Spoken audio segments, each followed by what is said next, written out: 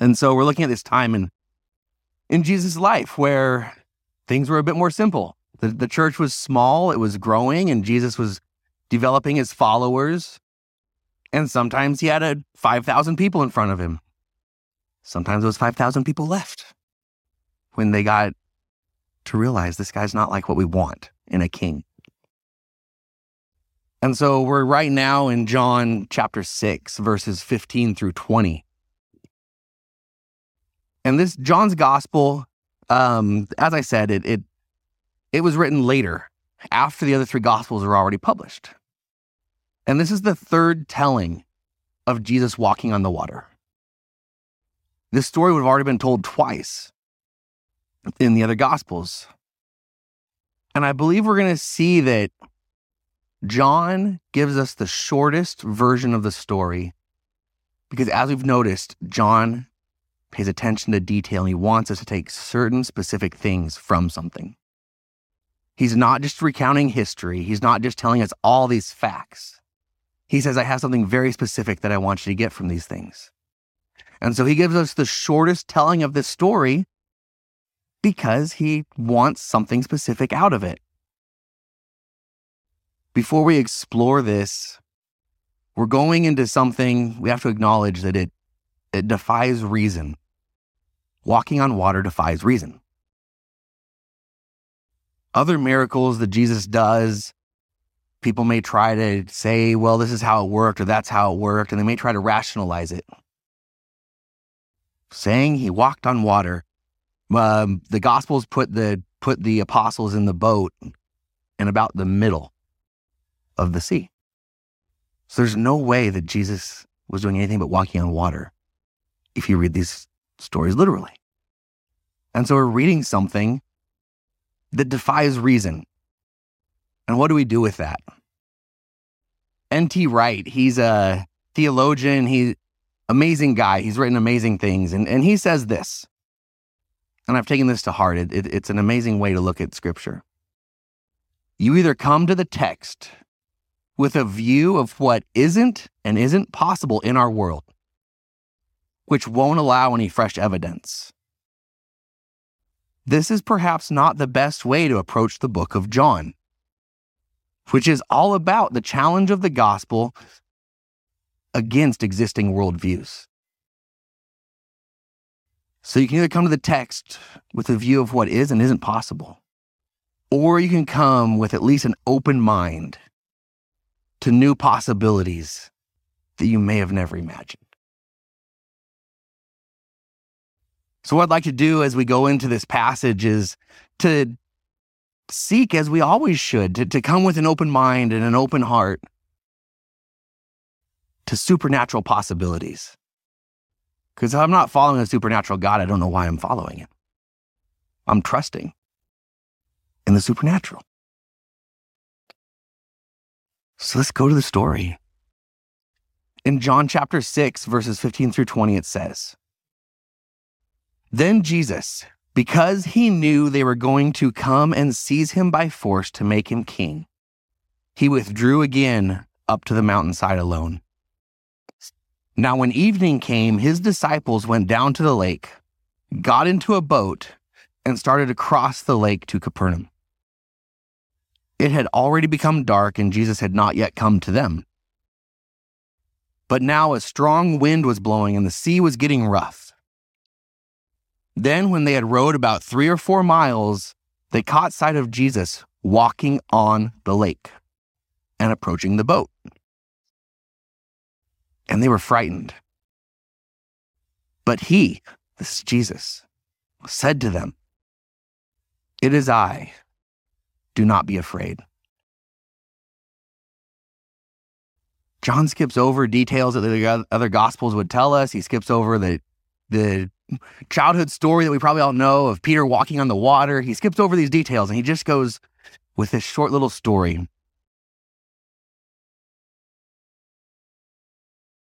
And part of what we're looking at here is a sign that not everybody agrees with. There's 7 signs in John, but some people claim this is not the sign that John wants us to look at. Some people claim that back in chapter 2, we should have looked at the cleansing of the temple. So we need to consider, is this even the sign that John wants us to look at? We know that John's gospel divides into two. There's a book of 7 signs, and then there's the book basically of the passion of Christ. And so with these 7 signs, what are we looking for in these 7 signs? I contend that the pattern of at least 6 of these signs is a supernatural miracle. And that doesn't happen in the cleansing of the temple. That happens here. And so some would reject the walking on the water as the sign, and they would choose the cleansing of the temple. I'm being upfront with you and telling you, I believe that this walking on the water is the sign that John wants us to look at. This entire section of John's gospel that we're in chapter 6 and the surrounding passages, it revolves around the Exodus. It's connected to the Passover. We found out that this is happening near the Passover. That's when the Exodus took place. The bread that Jesus gave to the 5,000, when he fed the 5,000, we saw last week that it was barley bread. It was the bread of poverty and shame. This was the bread that if you were a shamed soldier, this were your rations. You got barley bread. And Jesus will connect this bread to manna. The people recognize the connection because they exclaim, "This is the prophet." They see Jesus feed the 5,000, they hear Jesus' words, and they say, "This is the prophet." This idea of the prophet, it goes back to Deuteronomy 18:15. Back then it says, "The Lord your God will raise up for you a prophet like me from among you, from your fellow Israelites, and you must listen to him." And so these people are waiting for this prophet like Moses. These people are waiting for this guy to come, and they see Jesus' work, and they realize he's connecting himself to the Exodus. This must be the prophet. And that's where we start in this story, is they said, this is the prophet against other people's will, against Jesus' own will. We're going to seize him, and we are going to make him king. And look at that last week. That when you try to put Jesus in a box, when you try to force him, suddenly he's nowhere to be found. So we get one more connection now to the Exodus. And that's with Jesus walking on water. Israel crossing the Red Sea to get to the promised land in the Old Testament.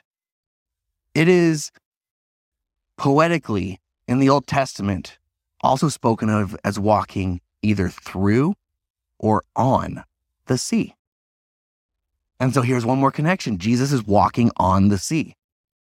Psalm 77:19 is one of those passages. But what John probably has in mind when he's telling this story is Isaiah 51, verses 6 through 16. This is probably the key passage that John has in mind, and this passage was one of the Jewish readings during the Passover. So this passage would have been fresh in the Jewish mind as they're understanding what Jesus is doing near the Passover. In this chapter in Isaiah, people are delivered to cross over the sea, just as Jesus and the disciples cross over the sea. In this passage in Isaiah, God consoles the people, just as Jesus consoles his disciples. Jesus says, "Don't be afraid." And in the Isaiah passage, that is what God tells his people. So this was a Passover reading, and this would have been fresh in their minds. So we have crossing the sea as something that adds to the Exodus nature of this sign that John is giving us. But there's something deeper. As Jesus consoles his disciples, most translations will have Jesus saying, "It is I. Don't be afraid." The Greek says, "Ego eimi." I am. Don't be afraid. Ego eimi are the words that were spoken to Moses at the burning bush. He said, "Well, who do I tell Pharaoh is sending me?" And God doesn't have a name for himself. He thinks through the English, and for them, it would have been thinking through the Hebrew, but he's thinking through the human language, and what we have today is I am. What God offers Moses is this verb. That's all he can think to possibly explain who he is to Moses. Tell Pharaoh, the one who exists because he exists, sends you. God is existence itself. And so what Jesus tells his disciples on the sea is, the I am is here. Do not be afraid. John starts with this phrase from Jesus on the sea. He then enters into what is considered the I am statements of Jesus. We're going to go through Jesus saying, I am the bread of life. I am the light of the world. I am the gate, the good shepherd. I'm the life. I'm the way. I'm the true vine. And so John is introducing that on the sea here. And we're going to see 7 I ams of Jesus. As I said, John loves the 7. We see 7 signs of Jesus because 7 was the Hebrew number for completeness. And so he is choosing 7 signs to say that Jesus is completely the Son of God. And then he chooses 7 I am statements of Jesus to show that Jesus is completely the I am. John likes his 7s. This is a nerdy little detour. I love this stuff. I love getting into this stuff and looking at it. This is a nerdy little detour, but ultimately it does us no good unless we know what to do with it. This is what I consider we do with it. John's 7 signs were chosen to provide evidence to his readers of his faith that Jesus is completely the Son of God and he is the I am. In the first 2 signs, people got it. Water to wine. We read that the disciples say, we believe, this is amazing. He turned water to wine. We get it. The next sign, he heals the official's son. The official goes, when was my son healed? And he puts 2 together and says, man, my son was healed the moment Jesus said he'd be healed. And his whole family believes. So the first 2 signs end in belief. The third sign, people miss it. Twice the blind man tells the Jewish leaders, I can see. And the Jewish leaders say, why are you carrying your mat on the Sabbath? He brought it to their attention twice and they could not see the amazing work of God. So on the third sign, people miss it. On the fourth sign, the one that we looked at last week, people kind of get it. He's a prophet and he should be our king. People said, hey, this is the one. This is the one that Deuteronomy tells us of. Other people were like, great, let's grab him and make him king. With the fifth sign, Jesus walking on the water, I believe John's giving clarity. John's saying you're on the right track. But this is God. This is the I am. This is not just a prophet, a human like Moses. This is not just someone that you're going to choose to make king. This is a sense that Jesus is God, and it's enhanced by John actually making this the only time the disciples are scared of Jesus. At no other time will it say the disciples were afraid as Jesus came to them. In this one, they saw Jesus and they were scared. This, again, we look at the details in John and it's purposeful. John is telling us the disciples reacted to Jesus, just like you will time and again through the Bible see people react to the presence of the I am. They react with fear. And so John is pointing to Jesus being the I am. He's saying, you 5,000 people, you moved a little bit this way. Now let's go a little further and let's see that who Jesus really is. So Jesus is God, and that's where he wants his readers to go. Contrasted with where Jesus wants his readers to go, the crowd goes backwards. Jesus didn't fit what they wanted. They wanted a prophet and a king, and Jesus didn't fit it. So what we read after this sign, while John says, move forward and see that Jesus is the I am, by the next day, When the people find Jesus again, they say, "Hey, Rabbi, what's up?" He's now gone from a prophet and a king to, he might be a good teacher. He fed us some bread. So the crowd's going backwards, and John wants us to go forward.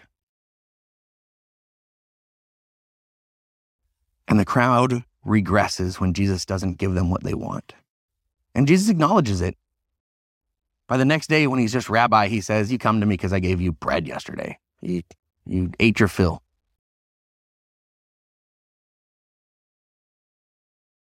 What does this say to our lives? Again, what good does this do to us? You know, Jesus is one of the key parts of Christianity that the world struggles to reject. It's hard to argue with Jesus' charity, with his love, with his selfless example. It's hard to argue with that. And so the world doesn't really reject Jesus. A lot of times, like the crowd, they go halfway. Let's have Jesus like we want him. Maybe Jesus didn't really exist, but the idea of him is great. So we'll accept the idea of Jesus. Others say, well, he existed. He was a prophet. Just like the crowd says, he was a prophet. That'll fit our box. That's how we want Jesus. Many in the world will say Jesus was an excellent teacher. He taught a lot of good things. And so for them, Jesus is the rabbi that Jesus became the day after, feeding the 5,000. So the world can't reject him, and so a lot of times they meet Jesus halfway. And oftentimes I can feel that way. It would make my life easier sometimes if I could make myself a Jesus and a God that made me comfortable with what I want to do, who I want to be, and how I want to live. It would be nice. But what we see is that when the crowd tries to do that, Jesus is nowhere to be found. And when I try to do that in my life, I found Jesus isn't always there. And what John is saying is you can try to make Jesus who you want him to be, but I'm telling you, no. Jesus is the I am. And what Jesus does is he doesn't fit into my little box and my little imagination. I imagine what I need in this world is I need a prophet like Moses. I need a king who will overthrow the Romans. Israel, in their imagination, they had figured out this is what we picture. We need a king. We need this and this. And God doesn't fit that. Rather, what is intended to happen is that God pulls my imagination into his expanse. The Pharisees, when the man was healed and he was carrying his mat, they could not step outside their Sabbath imagination to be pulled to where God was going. The crowd that was being fed, they could not be pulled out of their earthly kingdom imagination to see where God was going. And John wants his readers to move into the imagination and the possibilities of the divine.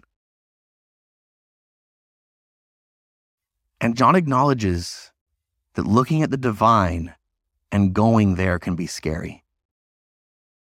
The only time Jesus' disciples are scared of him is when they saw him in this divine I am moment. But the I am is there, John says, and he's saying, don't be afraid. He's imagined greater things than what these humans thought. These humans wanted a little piece of territory in the world, overthrow the Roman control of their little piece of land, and God says, I got something bigger in mind. And so the I am is saying, don't be afraid. And he's inviting us to reach for him just like the disciples reached for Jesus to bring him on the boat. They got over their fear. And what we're told in the story is they said, we should bring him on the boat. And this is the pinnacle moment of response to the sign that John is giving us here. And it's the pinnacle moment in our lives. Will we embrace a divine who says, I won't follow all the rules you think you have figured out about me. I won't fit within the box you think you're going to contain me to. But if you'll reach for me, I'll bring you incredible places. To me, this is an amazing sign of John. This is the sign where people do more than just glimpse the glory of Jesus. They see the divine in him. And it's scary, and the divine says, don't be afraid. Let's do this. And it's with his little bit of disciples that he has. We're going to see the 5,000. They take him from king and prophet to a rabbi. And then by the next day, they're walking away from him. This guy's not fitting what we think he should fit. So they walk away. And it brings me back to the beauty of where we are today as this starting church, as we're launching into what's new for us. It's a beautiful thing to be in this. What I'd like to do is reflect on this. Again, we have our imagination, we have our heart. And God grabs that. Faith pulls us in when we look at the world around us, we see the physical, and God says, let me capture your imagination and let you know where we might just go. Eternal life, a renewed creation. It captures us and we can picture it.